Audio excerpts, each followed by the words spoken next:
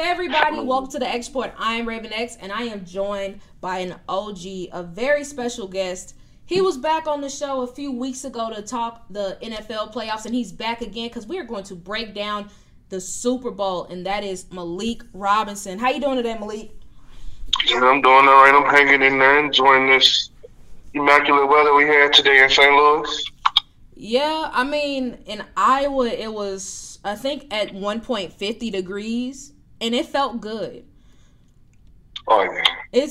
I hate Midwest weather. I hate it so much. Yeah, it's supposed to rain all this week after that, so you know how it is. Yeah, late last week, it was in the teens, so the 50 felt great, but I think we're supposed to get similar weather like that. I know we got a chance for snow, but I know it's at least gonna rain. But forget talking about the weather. We got much more important things to talk about, and it's all about the NFL. First, we're going to discuss some league retirements, from great wide receivers to who is widely considered the greatest quarterback of all time. We're going to review some of the coaching hires around the NFL. And then, like I said, we're going to break down the Super Bowl, looking at the best matchups, X factors, and eventually pick who we think is going to take home the Lombardi Trophy. But before we get to any of that, please sure to check out the xreport.net. I repeat, the xreport.net for exclusive sports content written by yours truly and fellow Export writers, previous episodes of our lovely podcast, and our YouTube channel entitled The X Report. So without further ado, let's bring back one of my favorite segments, and that's the College Football Player Spotlight, where throughout the season we talk about a prospect who we like and where we think they're going to get drafted, best fits, blah, blah, blah. Well, this past week, there was a lot of all-star showcases for draft prospects, whether that be the East-West Shrine game, the NFLPA Bowl game, and, of course, the Senior Bowl. Malik, were you able to catch any of those games? I catch some of the highlights. I didn't watch the games, but I caught some highlights and watched the practices and the one-on-one drills. Nice. So you and I are both really big NFL draft fans. I think it's pretty safe to say it's one of our favorite times of the year, period. So for this week's College Football Player Spotlight, let's talk some of our favorite prospects, more specifically our favorite offensive and defensive prospects in this year's draft class. So you can start us off. Who's your favorite offensive player in this year's class? Favorite offensive player in this year's class? That's a hard one. I know. It was hard for me too. It's a lot of them.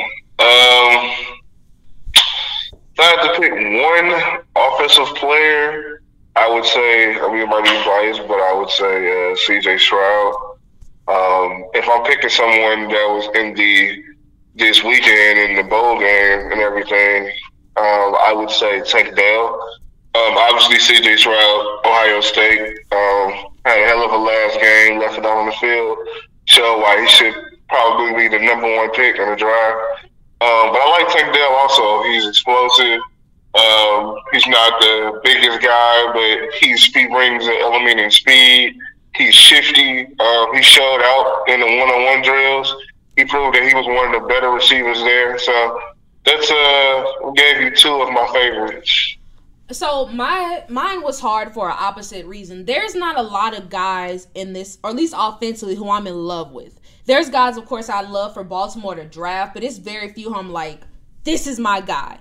In every draft, I usually have people like that, but this year is kind of different. But, of course, I got to go with an old reliable. My favorite offensive player is wide receiver Kayshon Boutte out of LSU. While this year was not great by his standards, I still think that people are really ignoring the fact that he has been incredibly productive throughout his entire LSU career, and has potential to do big things. While he doesn't exactly have the explosiveness of a Jamar Chase or the route running of Justin Jefferson, he has a nice blend of the two, which has allowed him to be one of the top receivers in the SEC. And I feel like, depending on how the combine shakes out and his pro day and interview shake out, I think he has a chance to be at worst an early day 2 selection. All right, let's move on to the fun part. Now, this was hard for me because I had a lot of picks, but defensively, who is your guy?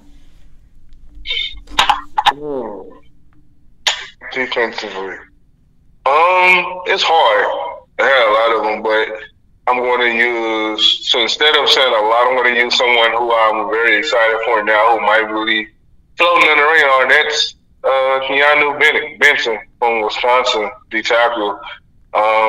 Very intrigued by him. Has very good strength. Played nose tackle. People don't know nose tackle, D tackle. Watched him in the one on ones. Very strong.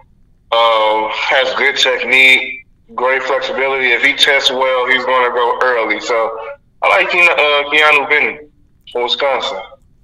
What I'm about to say feels very sacrilegious, but Will Anderson is my guy. I love me some Will Anderson, minus when he played LSU. I mean, one thing about Alabama is they're going to put out technicians at linebacker, and that is precisely what he was. And not only was he terrific as a pass rusher, he could also stop the run. In the rare instances he was in coverage, he could do that as well. And I just think that if you were to put together the prototype of what you want a pass rusher in today's NFL to look like, I think Will Anderson absolutely fits that bill. So, unfortunately, I got to go with a Bama man. But now we're going to talk about a Georgia man, and that is wide receiver AJ Green, who after 12 seasons has announced his decision to retire. And in those 12 seasons, he's had 727 catches, 10,514 receiving yards, 70 touchdowns, and was a 7-time Pro Bowler. As a Cincinnati Bengal, of course, he played our teams quite a bit, caused me quite a bit of grief as a Ravens fan, but when you think of this past generation of wide receivers, including the Julios, the Larry Fitzgeralds, Antonio Browns, Megatrons, etc., where do you think AJ Green ranks among them? When AJ Green first got into the league, man, it was him and Julio. I remember that. That was the two. He came from Georgia. Julio came from Alabama. I think AJ Green fell off as he got older because of injuries. I would still say at his time, at one point in time, he was top 10 receiver in the league. Injury slowed him down, but definitely give him his respect. When he was on. Yeah. At his point, like I said, I would say the first 3 to 4 years of his career, yeah, he was definitely neck and neck. It was him, it was Julio. It was like, who would you rather have? You had Odell that was in there, but he definitely I think he's top 10 in the generation. Watching him grow in that era, I would say he was top 10. Yeah, I would also agree with top 10. I mean, like you said, injuries kind of derailed him, but even still, I mean, he was a machine. He was terrific. I mean, always in the conversation of being one of the top guys. I think just what hurt him was the team that he played on. The Bengals just weren't, they were fine at best, but they never made it past the wild card round. Andy Dalton wasn't exactly the best quarterback, especially when you look at the other quarterbacks at that time that these star wideouts were getting the balls thrown from, with the exception of Megatron, who's mostly doing it by himself. No disrespect to Matthew Stafford in those days, but yeah, AJ Green, hands down, was top 10. Now, the hard part, is AJ Green a Hall of Famer?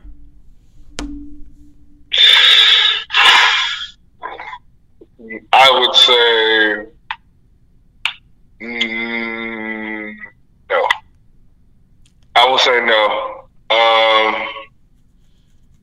He's what you call, he's in the Hall of Very Good. Yeah. I wouldn't say he was a Hall of Famer. He's in the Hall of Very Good. If you look at his numbers, he was around there. But you got to look at guys like, for instance, Torrey Hart. Torrey Hart didn't get in the Hall of Fame. Don't think Torrey Hart is still in the Hall. I don't think he is. Mm-hmm. I think he was nominated, but somebody like Torrey Hart who has the accolades, has the rings, but still can't get in. It has better numbers than AJ Green, you know what I'm saying? So I think it's a lot of receivers that's going to come before him with better numbers. You have Steve Smith, who's eligible to go into the Hall of Fame. So he's in the Hall of Very Good. Like I said, I think injuries robbed him, and like you said, the team he played on also plays a factor. So he's not a Hall of Famer, but he's a Hall of Very Good. And I also don't think he is either, because kind of talking about other receivers who were in that conversation, Steve Smith, Andre Johnson, who was a guy who was more productive and had even worse quarterbacks than AJ Green had to deal with and remained relatively healthy. Another guy, Anquan Bolden, who one could argue he had a better overall career than AJ Green, while I do think that AJ was the more talented of the two. So unfortunately, I don't think he's going to be in the Hall of Fame, but I think I wouldn't be surprised if like he got put in the Bengals Ring of Honor or something like that. But I don't think they're gonna retire his number or anything. Well, I would say this. He's not a Hall of Famer because he's not. Well, he's not the best receiver in Bengals history. No, he's probably not going to be second for long. Right now, he's ranked second all time in receptions, yards, and touchdowns, behind obviously Chad Johnson.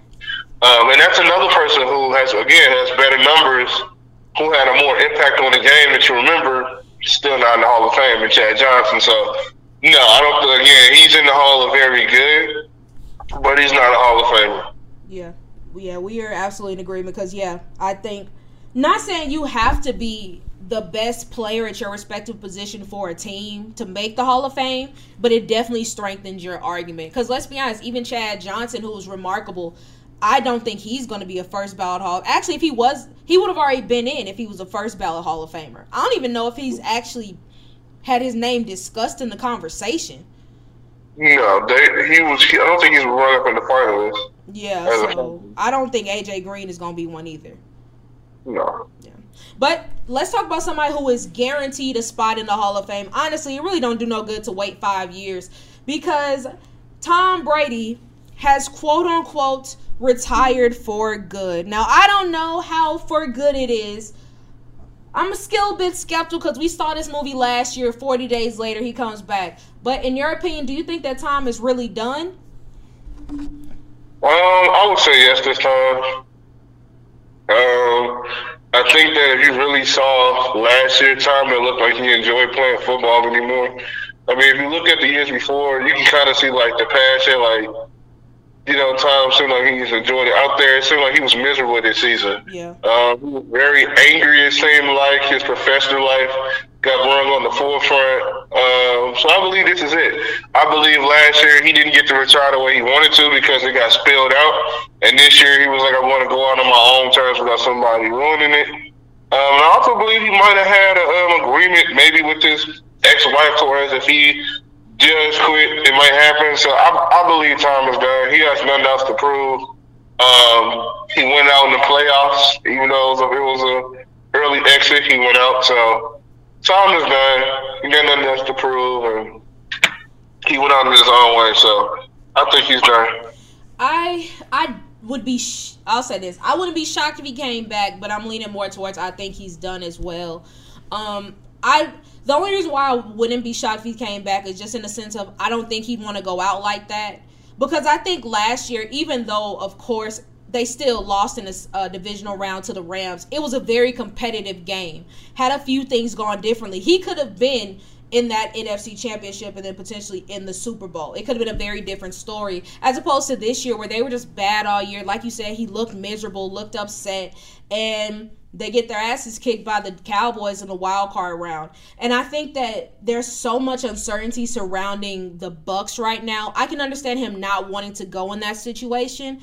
But you're 45, going to be 46 in August. Do you really want to try to start over with a brand new team? I know, personally, I wouldn't. And I'm 23.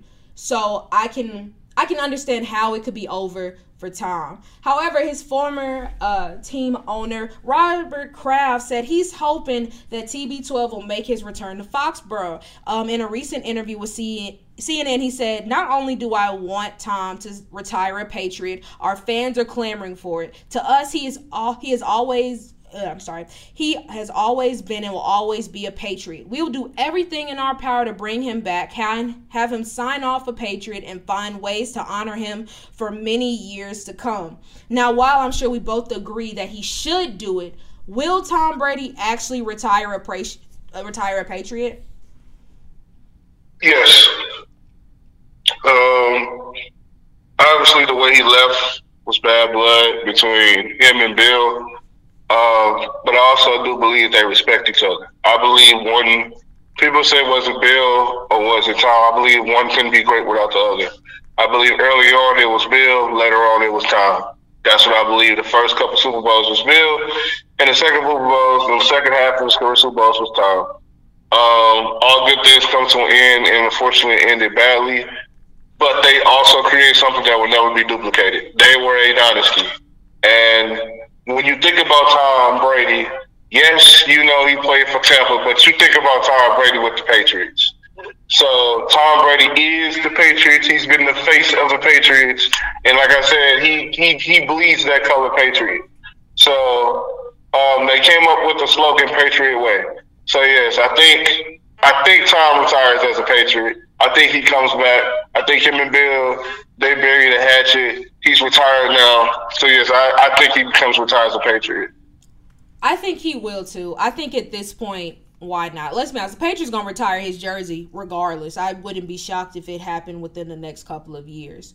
And I mean, he's just meant so much to that organization, has played such a huge role in their success. And so, I think he'll do it. I mean, you spend a couple years with another team, you won your Super Bowl, you proved that you were the guy, regardless of where you went. So I don't think there should be any reason for him not to go back to New England and get retired. So now we talked a lot about the player. Well, let's talk about the team that he is leaving, and that is the Tampa Bay Buccaneers. During the Pro Bowl week, star defensive end Jordan for the New Orleans Saints had this to say about the Bucs. He said, "We salute him," and speaking of Tom Brady, "and wish him the best in whatever that next endeavor is. We're glad he's out of the division. Tampa will probably go back to where Tampa Bay has been." For those of you who have been sleeping under a rock or have only looked at the Bucs since Tom Brady's been playing, they have been historically bad despite having solid players on their roster. I mean, a lot of 8-8 seasons, the Jameis 30 for 30 year, or that illustrious 0-16 year. It's been really rough for the team at that quarterback position. So we can go really in depth in this at a later point of the show. But for right now, take away Tom Brady. Are the Bucs the worst team in the NFC South? I say no. I still think it's the Falcons. No, it's the Falcons. I agree with you. It's the Falcons. I believe if the Bucs are doing a rebuild, I do believe they'll trade some of their key pieces, and I believe that some of the pieces that are free agents that are older will be gone. I love Levante David. I was reading there's a chance they could trade some of their players like Evans or your boy Devin White, if they're really trying to rebuild. So, no. But I think the Falcons are the worst team in the division. I think it's Atlanta. They need a lot of help on defense.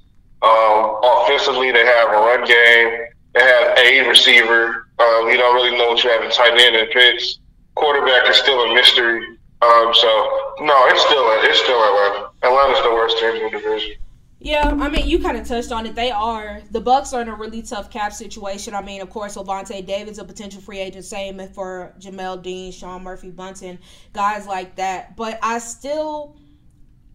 like what even if they were to make some moves, I do like overall their base over what the Falcons have. I think that the Falcons are a team that they get by without not a lot of star power, and they compete, but it's not enough to get them over the top. And I feel like the Bucs are a team where if they were able to maybe add some more pass rush, get another solidified corner so Carlton Davis doesn't have to be that one, maybe not this year, but in the future, get a quarterback who doesn't have to be perfect but good enough, I think that the Bucs could still be good enough to not be at the bottom of that division. Because real talk, that division is still wide open. The Saints don't know what they're doing at quarterback. They're in another situation where they need to get some cap space. Carolina, Frank Reich, we'll get to, he's the new head coach. They're going to be looking at a new quarterback. It's going to take some time for the rookie to get it together. Same for that defense. So that division is still very much so wide open. And it could be a year like with the AFC South this year where somebody wins it without winning double-digit games. So I think the division is still very much so wide open. And so kind of speaking on Frank Reich, let's go ahead and get to these head coaching hires. And let's start with Frank Reich himself. Now, after the Carolina Panthers' strong finish to the season, many were clamoring for Steve Wilks, the interim head coach, to take over as the team head coach. But instead, Frank Reich was hired as the new guy. However, reports are coming out that there are Panthers players who privately think that David Tepper hired the wrong coach and were disappointed that Wilks did not get the job. Do you think that Carolina made a mistake going with Frank Reich instead of sticking with Wilks?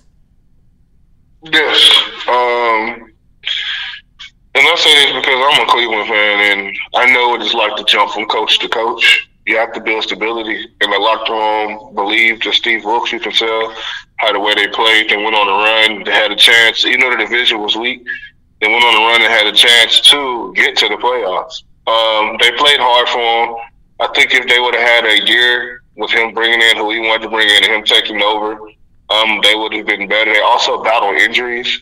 So I definitely do think they made a mistake. You brought him in for a second interview, which was weird. And you knew you weren't going to hire him.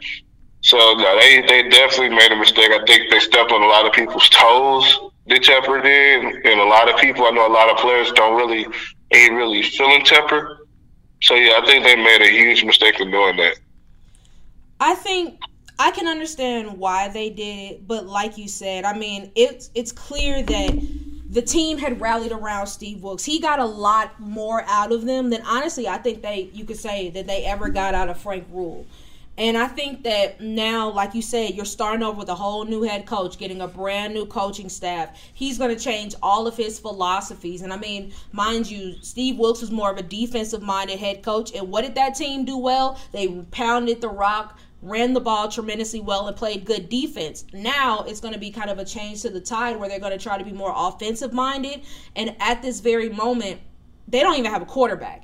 And I don't know exactly how long it's going to take for Carolina to get there. Whereas with Steve Wilkes, because he has that familiarity with the team, I think that he would have put them in a better situation to get to where they wanted to be a bit faster. So yeah, no, we're in agreement. I don't love this decision, and I feel like if Frank Wright doesn't get them to at least where they were this year, where they were in contention for that NFC South crown, I think it's going to be a big disappointment, and fans and players alike are going to be looking back at the decision not to keep Steve Wilkes. All right, let's keep things in the South, and let's talk to D'Amico Ryans being hired as the head coach of his former team, the Houston Texans, signing a 6-year deal in a move that has been universally liked.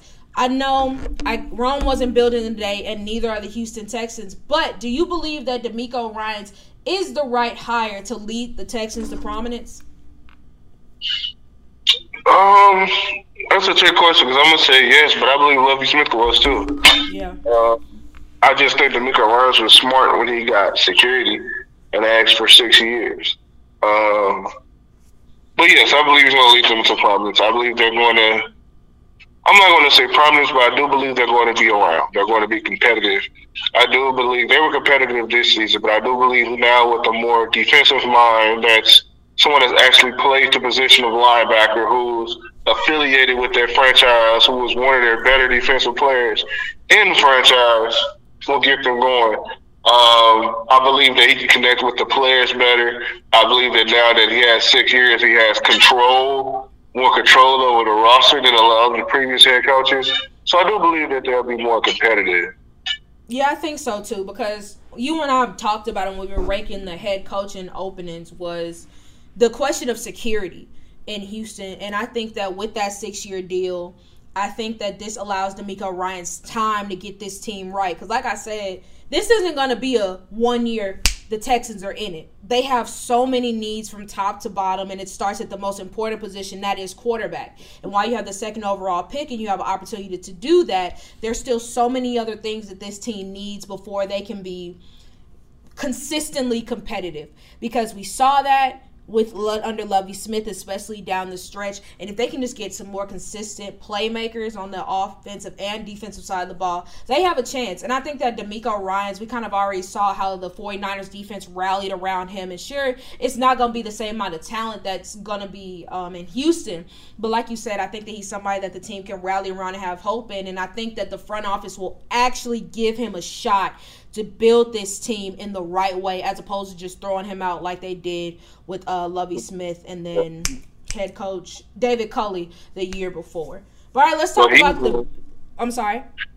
I was going to say, yeah, sorry to interrupt also, but yeah, he's also a player's coach. You know, one thing I've noticed is that players respect coaches who's been in the locker room before, who's been in their shoes. You know, you can connect better with them, and he's someone that's been in that franchise, that's been in that locker room before, that's been on the other side, who excelled. When D'Amico Ryans played, he was damn good. So he, you know, it's it's a difference. So I definitely believe that the Texans will be all right. Yeah, and I just think that the fans and the front office have to be patient.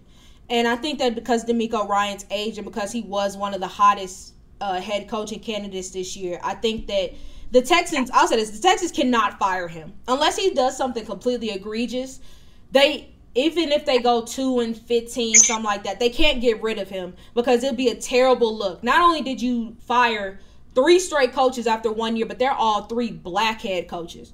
No black coaching candidate is going to even want to look in the direction of Houston if they really were to craft the bed with D'Amico Ryans.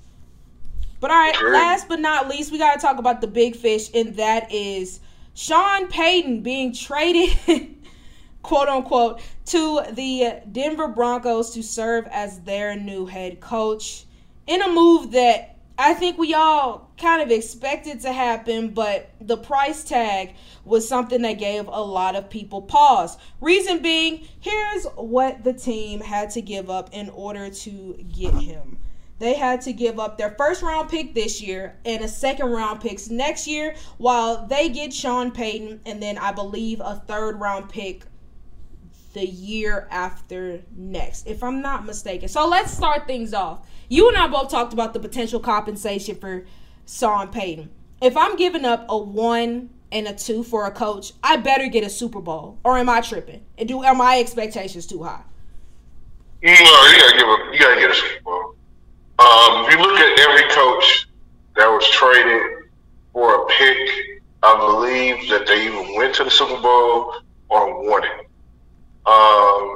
You look at John Gruden, who did it with Tampa. He went to a Super Bowl. Mike Holmgren in Seattle, he went to a Super Bowl. So yeah, I mean, it's been happening. You got to get to a Super Bowl, or it's a bust. You're correct. So to answer that part of the question, yes, you're correct. You have to get to a Super Bowl. And so, looking at the team now, of course, we haven't really gotten to the offseason yet, so there's much work to be done. But with this current Broncos team, I think they can definitely make the playoffs, but I don't think they have enough to get to the Super Bowl. So what do you think this offseason, because now they don't have a 1, and they don't have a 2 because that's in Seattle. Their first pick starts in the 3rd round. What do you think has to be the first thing Sean Payton has to do to get this team right? What is the biggest point of emphasis? So you have to start. First of all, you have to find an identity. But close second is you have to protect Russ. You got to get him some help on the O-line. And I do believe Russ has just had a down year. I do believe he's going to take it more serious this season coming up. But defensively, they were good. Wide receivers had to step up. Judy stepped up later in the year. It looked like a first-round pick. But I do believe it starts in the trenches. They need to have an identity, and they need to protect Russ. Like, their O-line definitely needs to be worked on. You have to start there. Yeah. And you're absolutely right. I mean, Russ was one of the most sacked quarterbacks in the league, and not to make excuses for him, he did have a bad year. But still, it's very hard when your receivers are consistently dropping the ball, or your offensive line has the most pre-snap penalties in the league. It's very hard to get much of anything going. Add in the fact they really don't have much of a run game. So I think the offensive line as well has to be a major point of emphasis because that defense is still pretty good. While not having exactly superstar players, especially in their front seven, they managed to get the job done, still had one of the top defenses overall in the league. And so I think that this is going to be a very offensive-heavy offseason, and I think that, like you said, it really starts with the offensive line. Former quarterback for Sean Payton, Drew Brees, was really ecstatic for both Russ and Sean Payton with the pairing and said, the next 7 or 8 years are positioned to be the best of Russell Wilson's career under Sean Payton. Do you see a resurgence to Russ, kind of similar to what we saw with Drew Brees in New Orleans? I'm going to say we are small resurgence, yes, but not a big resurgence. I think Russ is going to be Russ that we knew in Seattle. Again, I just think Russ had a down year, which happens. New environment, expectations.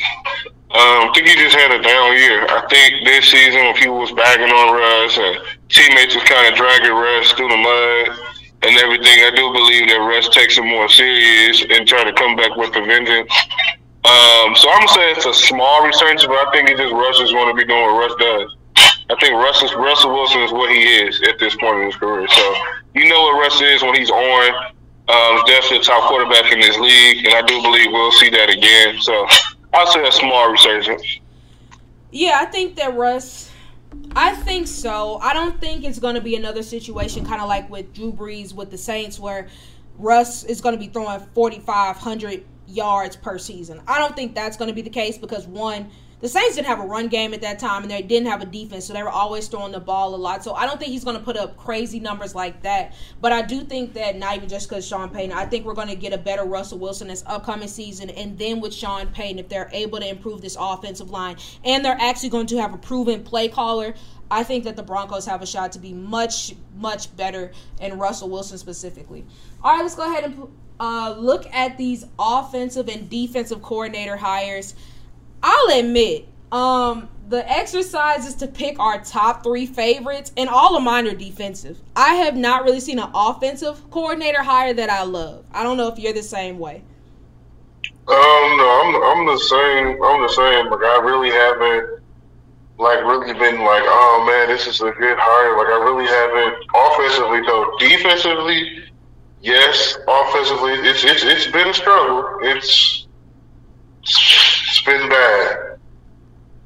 Yeah, it has been. So let's go ahead and let's talk some of our favorite coordinator hires thus far. And my number 3 is your Cleveland Browns hiring Jim Schwartz. I mean, he's a proven defensive mind, has had a lot of success in the league, whether it be helping the Lions to not be completely terrible on the defense side of the ball when he was their head coach to his work with the Philadelphia Eagles. I think that he brings a nice edge and attitude to this Browns defense that seriously needs one. My number 3 would be the Vikings hiring Brian Flores.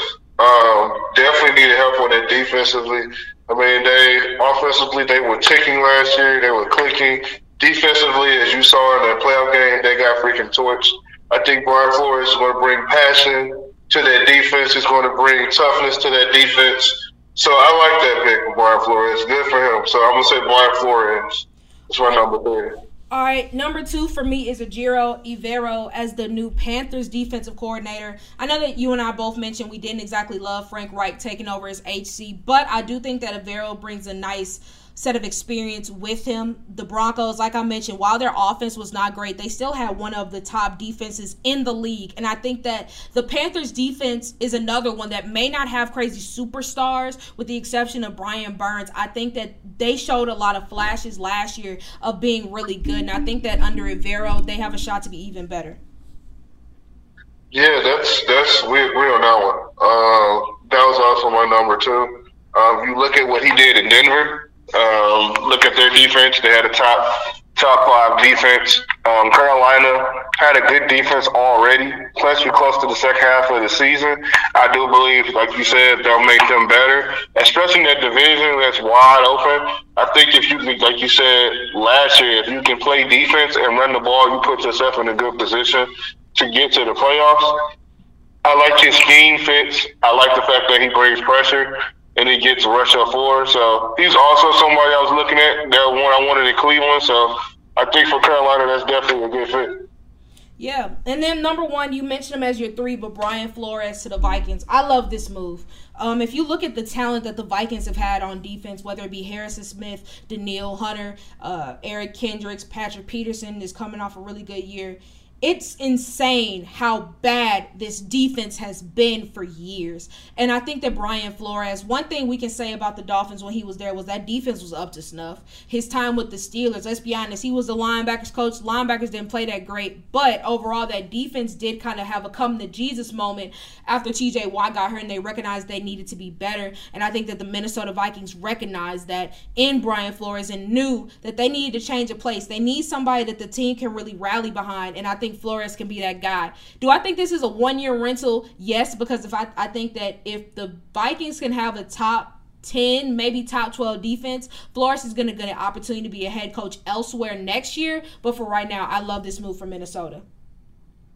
Yeah, my number one is actually a number three, unsurprisingly, and I like Jim Schwartz coming over to Cleveland.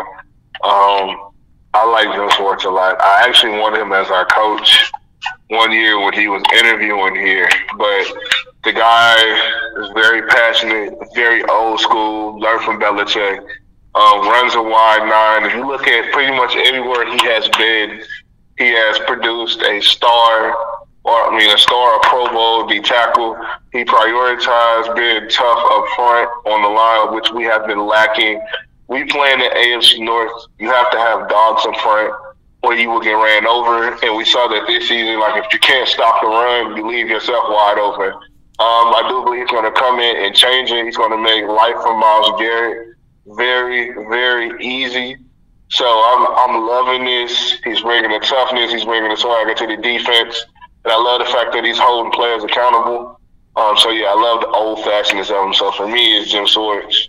I hear you. All right, let's go ahead and play this fun game of believable or buffoonery before breaking down this Sunday Super Bowl. We've talked a lot about TB12, as a lot of players have been doing this week, and so much so that Taylor Lewan, offensive tackle for the Tennessee Titans, said we should retire the number 12 for every team in the NFL. Similar to what the NBA just did for Bill Russell in the number 6. Believable or buffoonery, the NFL should retire the number 12. I'm going to call buffoonery, but I like the thought.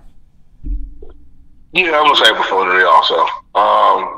They're definitely going to probably consider it, but I'm going to say buffoonery. I mean, time is there something that, like I said, I believe that no other player in NFL history will get 7. That's just my opinion.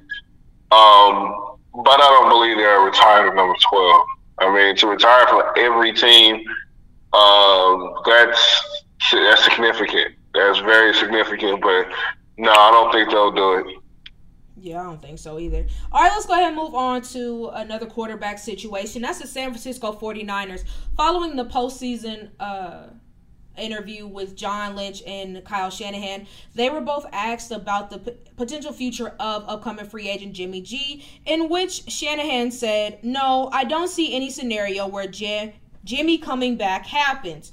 While it makes some sense, you just spent a 3rd overall pick a couple years back on Trey Lance. Then you have Brock Purdy, who shows up towards the end of the year but suffers that UCL injury. It makes kind of sense not wanting to pay Jimmy G." However, Joe Montana, another quarterback, one who is considered one of the greatest of all time, thinks that is the wrong decision. He said, looking at the 49ers quarterback situation next year, "I start Jimmy. He has won a lot of games. I can't say the same for Trey. I don't think it's hard. I just think you start Jimmy." So, believable or buffoonery, the 49ers are making a mistake not keeping Jimmy G.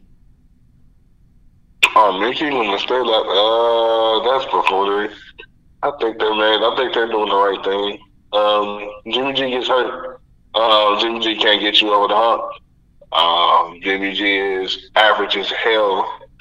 I'll say below average. No. And then you're paying them all that money to free yourself up. No. They have Trey Lance, who still, I believe, still has a lot to learn. And Brock Purdy just showed you something in a few games you just saw. And you have Kyle Shanahan, one of the top offensive minds who from a moment can make Josh Johnson look good. So, no. They're not making a mistake. So that's buffoonery. Yeah, I'm going to say buffoonery as well. Jimmy G is fine, but I'll admit I've seen better games from Brock Purdy in that time through most of Jimmy G's time with the 49ers. And so because of that, I just think while it definitely does complicate matters because you don't know the health of Brock Purdy or when he's going to come back, and then Trey Lance, you don't exactly know what you have in them. But I would save my money, cut my losses, and try it out with the young guns and then see what happens over Jimmy G. So I'm calling buffoonery on that as well. All right, we got a couple more. We're heading to the desert. There's still 2 head coaching opportunities still available, and that's the Arizona Cardinals and the Indianapolis Colts. While it looks like Brian Flores, who was a candidate for the head coaching job in Arizona, is gone, it seems that the job overall is not considered that lucrative. Reports are coming out by Tony Pauline, who said the Cardinals head coaching search is taking longer due to Kyler Murray's contract. Many of the desired candidates don't want to take the job knowing they'll be tied to the hip of Kyler Murray for the next 4 years. So, believable or buffoonery, Kyler Murray is making it difficult for the Cardinals to find their next head coach. That's believable. When you become a head coach, you kind of want to bring in your own guys. So you don't want to be tied to someone unless it's tied to like a quarterback that you know is a top 10 quarterback. That's believable. First of all, he's undersized, which he's great when he has great games. Second of all, but at the same time, when he has great games, he's inconsistent. Third of all, he's towards ACL. So the very thing that made him dangerous, he just tore. So you don't know how healthy he's going to be. His contract eats up a lot of cap space, so you're stuck to it again. You want to bring your own guy in. And if this guy starts to lose, that's your job. So, no. And then he has an attitude problem. You see what happened when he didn't get his way about pounding, on the Cardinals before he got this contract and everything. You saw how he looked at a playoff game. They were saying that he didn't read his book, his playbooks like that. He didn't take it serious. So, hearing all that, obviously that makes it, harder to want that job. So it's very believable. Yeah, I'm going to say believable as well. Like, no disrespect to Kyler because we know he has the potential, but it's just like, we know he's good on the field, but it's just like the attitude. And while it's not like egregiously bad stuff like we got from players like Johnny Manziel, or even some of the not taking accountability things with regards to Baker Mayfield, even though Kyler Murray has shown he has issues taking accountability as well. But I can understand not wanting to deal with that, especially when you factor on top that the Cardinals are a team, honestly, at a rebuild or just above being at a rebuild. I mean, D-Hop is more likely going to get traded. The offensive line has some problems. Defensively, you're losing your second best player. So it's really Buda Baker and the Temptations out there. And so I think it's going to take a lot of work to get this Cardinals team in a better situation. And one would think that having a franchise quarterback would make it easier. But in this case, I don't think it does. All right, last but not least, we're going back to AFC North, more specifically the Cincinnati Bengals and T. Higgins. Reports are coming out that if Bengals wide receiver could be traded for a top draft pick if the team can't reach an extension with him and the money he's asking for is outrageous. He's entering the final year of his rookie deal and has gone over 1,000 yards in back-to-back seasons. While this is usually Lions season, we always hear about potential trades and whatnot, but believable or buffoonery, the Bengals will end up trading T. Higgins. Oh, that's hard because that could actually go either way. I'm going to say buffoonery. I'm going to go a lot of buffoonery. It's easy to go, that it's believable. I'm going to say buffoonery. I think they have a dynamic duo with him. Well, dynamic trio with him, Boyd, and obviously Chase. I think them being to a Super Bowl and so close to going and the chemistry he has with Joe, I think he takes less money than what people think. I think he winds up taking the sacrifice and staying there. It's easy to say believable because, like I said, you have Joe contract coming up and Chase and other things, but I believe Higgins takes less money, not a lot, but I think he takes less than market value to stay there because they have something special. So I believe I'm going to say buffoonery. Yeah. I'm going to go with buffoonery. Yeah, I'm with you because, what exactly is outrageous? Because the Bengals are in pretty good cap space. And maybe I'm crazy, but if it comes down to having to give T. Higgins the bag or Jesse Bates the bag, I'm going to go with T. Higgins. Mm-hmm. Maybe I'm going T. Higgins. Jesse Bates is great, but I feel like you can find a solid safety. You can find somebody who does what Jesse Bates does. And while you could say the same thing about T. Higgins, he's someone who on most teams would be a number one wideout. But you just so happen to have Jamar Chase, who is an absolute monster at that position. So why trade essentially a 1B wide receiver if you don't have to? And so I think that they'll be able to get it done. because I don't understand making your team weaker if you don't have to. Because who could you feasibly draft or possibly sign in free agency who would be better than T. Higgins? And the answer really is nobody. Hell, I wish Baltimore would at least call. I know that Cincinnati, there's no way they would do it, but I mean, hey, the 22nd overall pick, that's not bad. So I would ask nicely about it, because nah, T. Higgins is a bad dude. So if I'm Cincy, I'm not letting him leave without making it hard for him to. But all right, let's go ahead and break down the Super Bowl, starting off with what we deem the most important matchup. Most important matchup to me is the Chiefs corners versus the Eagles wide receivers. How will they match up? I think if you can find a way to slow down AJ Green, give yourself a chance. But that's a hard thing to do. I don't see anyone on the Chiefs defense locking him up. So that's an interesting matchup. So yeah, I'm gonna say that's the interesting matchup. If we're going player, I mean, obviously I think it's going to be Snead on AJ Brown. So that's what I'm watching. But it's the secondary of the Chiefs versus the offensive wide receivers of the Eagles. All right, I'm going to go in the trenches. I'm going to say the Chiefs offensive line versus the Eagles defensive line.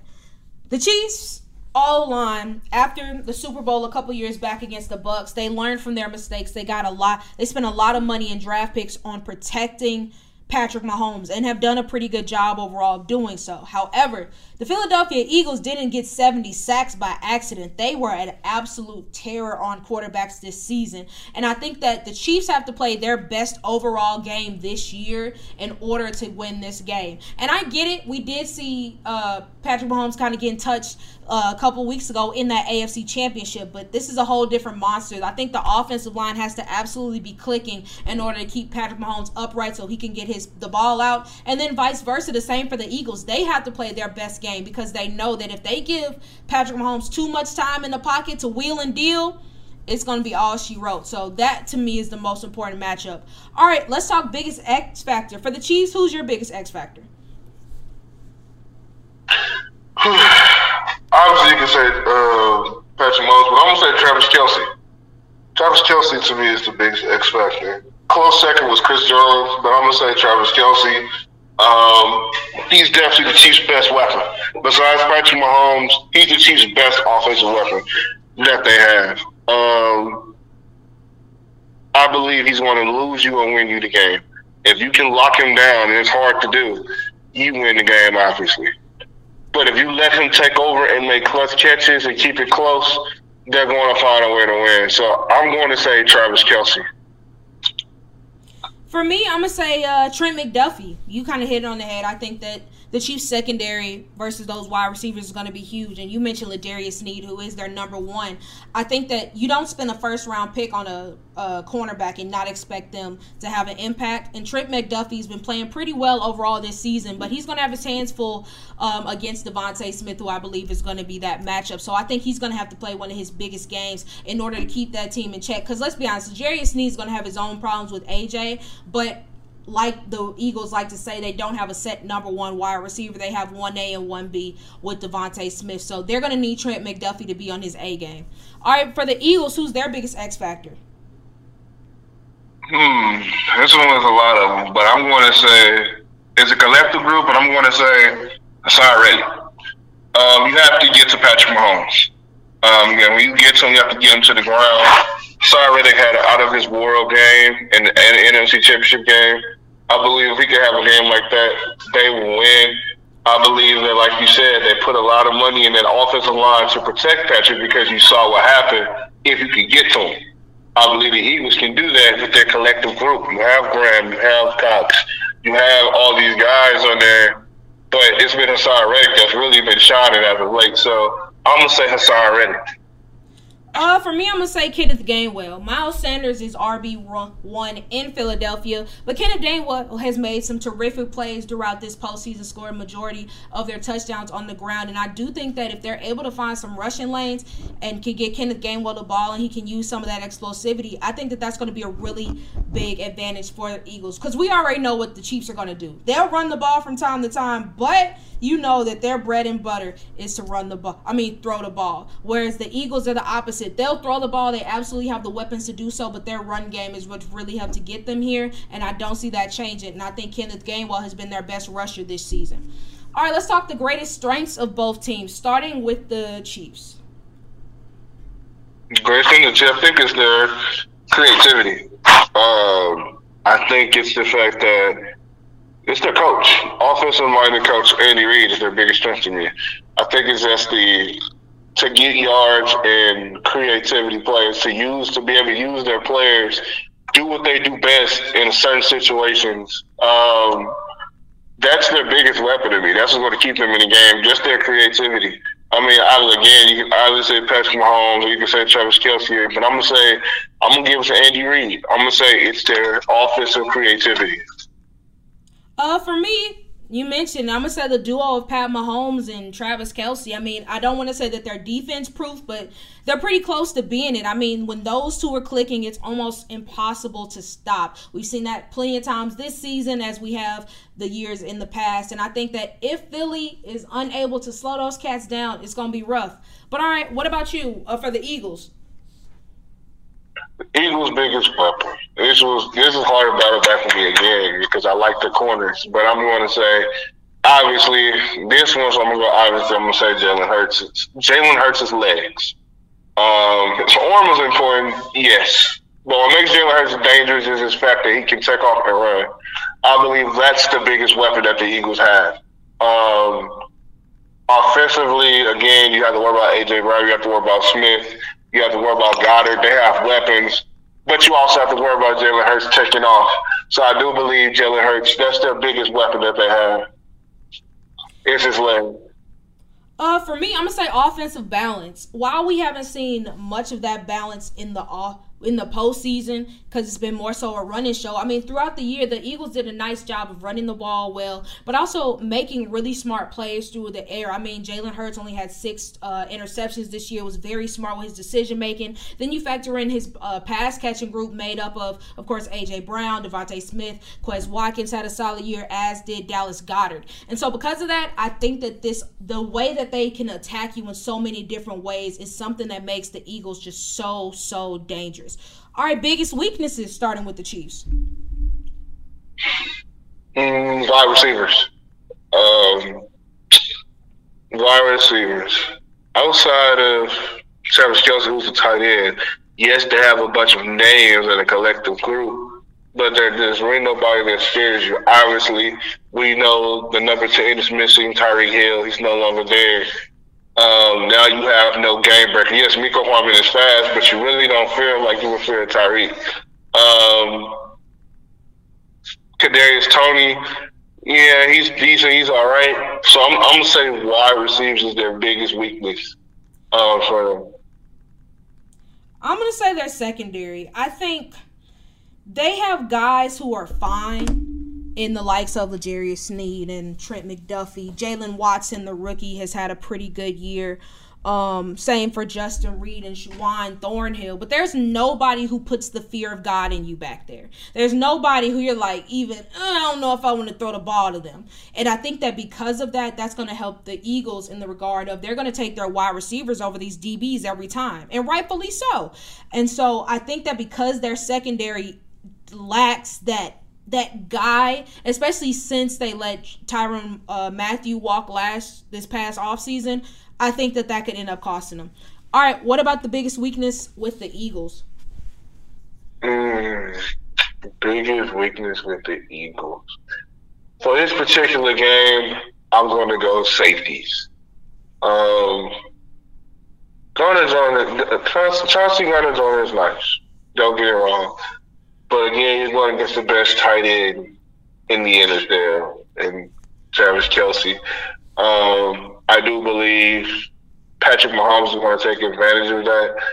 He's going to watch what that safety do. Obviously, Travis Kelce is very good when it comes to zone and finding the holes in the zone. I'm going to say for this game in particular, I'm going to say safety. I'm going to say the unknown surrounding Jalen Hurts. You mentioned his legs as a strength, and it absolutely is. I mean, when Jalen Hurts gets the ball running, watch out. It's very hard to slow down that offense when you have that threat, especially because, let's be honest, there's not many defensive players, specifically on the Chiefs, who can catch up to him.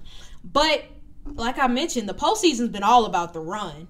They have been running the ball tremendously, whereas passing the ball has not exactly been the same luster. In both of their past playoff games, they've thrown for less than 200 yards, and Jalen Hurts hasn't had a 300-plus passing yard game since December 18th. It's been a while since his arm has really been tested, and I feel like this is going to end up being a game where they're going to need Jalen's arm in order to get over the hump. And so because of that, I'm a little bit wary of Jalen Hurts being able to use his arm to do it. But all right. The moment we all been waiting for. Who is winning the Super Bowl? I believe it's going to come down to, in my opinion, who has the best offensive line. Yeah. In my opinion, right now, I believe the Chiefs are going to win. I believe the Chiefs edge them out as far as having the best offensive line. I believe the Chiefs have been there before. Patrick Mahomes has been there before. I believe he knows what it's like to win and to lose. I believe they will play mistake-free. So I believe that Jalen Hurts will turn the ball over, which will cost them. So for me, I believe the Chiefs get it done. I believe they protect their quarterback just a little bit more than the Eagles do. So I'm going Chiefs. Yeah, I'm going Chiefs too. But I'm going to go for a different direction. Like I mentioned, I mean, Jalen Hurts' legs is a beast. And I mean, if he's able to run the ball, that's going to cause a lot of damage. But I feel like the Chiefs' game plan, and Steve Spagnuolo is going to do a really good job of keeping Jalen Hurts in the pocket. If you're going to beat us, you're going to have to beat us with your arm. And I think that because if I got to pick between which quarterback I trust more dropping back to pass, I'm going with Patrick Mahomes 10 times out of 10. And no disrespect to Jalen Hurts, because this has been a tremendous year for him, and I hope he gets paid. And I'm happy that he's shown that he is really the guy Philly drafted him to be. But I just don't trust him enough yet to put the game on his shoulders and really carry his team to victory, especially against a team like the Chiefs, who've been here before. They've seen this movie before. They were just here a couple of years ago, and they've learned from those mistakes. So push come to shove, I'm with you. I got Chiefs. All right, let's break down the offensive, defensive, and rookies we are watching. Offensively, I've said his name quite a bit. I'm looking at Jalen Hurts. I want to see if he can prove me wrong. Offensively, for the Eagles, I'm watching A.J. Brown. I think he's going to definitely be the X factor in this game. I think, like you said, they've been running the ball. I think they know that the Chiefs know that they've been running the ball. They're going to try to take the run away. So I'm looking at A.J. Brown. All right, defensively, I'm looking at Chris Jones. I mean, we kind of talked about the offensive line of the Eagles doing some work. And we know that Chris Jones has been making it work all season. I think that it's going to be a great test watching him go up against the likes of Jason Kelce, who I believe is a future Hall of Famer. But if Chris Jones can win those matchups, he's going to be very disruptive and make life very hard for that Eagles backfield. Defensively, I'm looking at Nick Bolton for the exact reason, like you said. He's going to probably have to spy Jalen Hurts. So can Nick Bolton contain Jalen Hurts? I think it's going to be a duel between linebacker and quarterback. And also, the Eagles like to run. So I'm looking at Nick Bolton at middle linebacker. So that's what I'm looking at for the Chiefs defense. All right, and then rookie I'm watching is Jalen Watson. For those of you listening, he's been back-to-back rookie of the weeks for me. Has gotten interceptions in each of the last two playoff games for the Kansas City Chiefs, and I think that he's going to have to come up with a big one this week. Whew. That's a hard one. I want to go with the new number 10 in Kansas City, their running back, but I'm gonna go with what you said earlier. I'm gonna say Trent McDuffie. Obviously, like you said, if they're gonna shut down the run, then you know what they're about to do next. And Smith is a hell of a wide receiver over there. It's going to be hard to cover him as a rookie. That's a lot to ask for. He got picked on last week a lot by the Bengals, so it's a lot of tape on him. So I do believe that they're going to throw at him. So I'm going to say Trent McDuffie going to have to step up. All right, so we both said Chiefs end up winning the Super Bowl. Who's your Super Bowl MVP? I want to go on a limb and I want to say Travis Kelce. It's about time. Killer Trav deserves it. I don't want to say Patrick Mahomes because that feels too easy. So, I'm gonna say Chris Jones. I could see him making a big defensive play, whether that be a forced fumble on Jalen Hurts or potentially one of these running backs getting a key stop on a fourth down, kind of like what we saw last year with Aaron Donald kind of doing the same thing against the Bengals. So I think Chris Jones is the one to do it.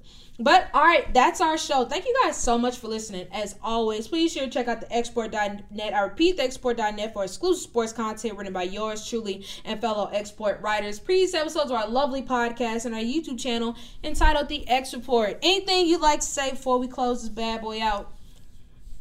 Oh, man, I just hope everybody has a safe night, safe day, enjoy their week, rest up, enjoy their Super Bowl, eat plenty of wings, have fun. They should go ahead and make the Super Bowl a national holiday so people don't have to go to work. Because you know that's what people going to be doing on Sunday night is partying and watching Super Bowl. They're not going to want to get up and go to work Monday morning. So that's all I got. That's an absolute fact, especially if you are a Chiefs and or Eagles fan. You are going to have no desire to do anything anyway, whether your team wins or loses. Believe me, I have been there. Thank you guys again so much for listening. Greatly appreciate y'all, and we will see you all next time.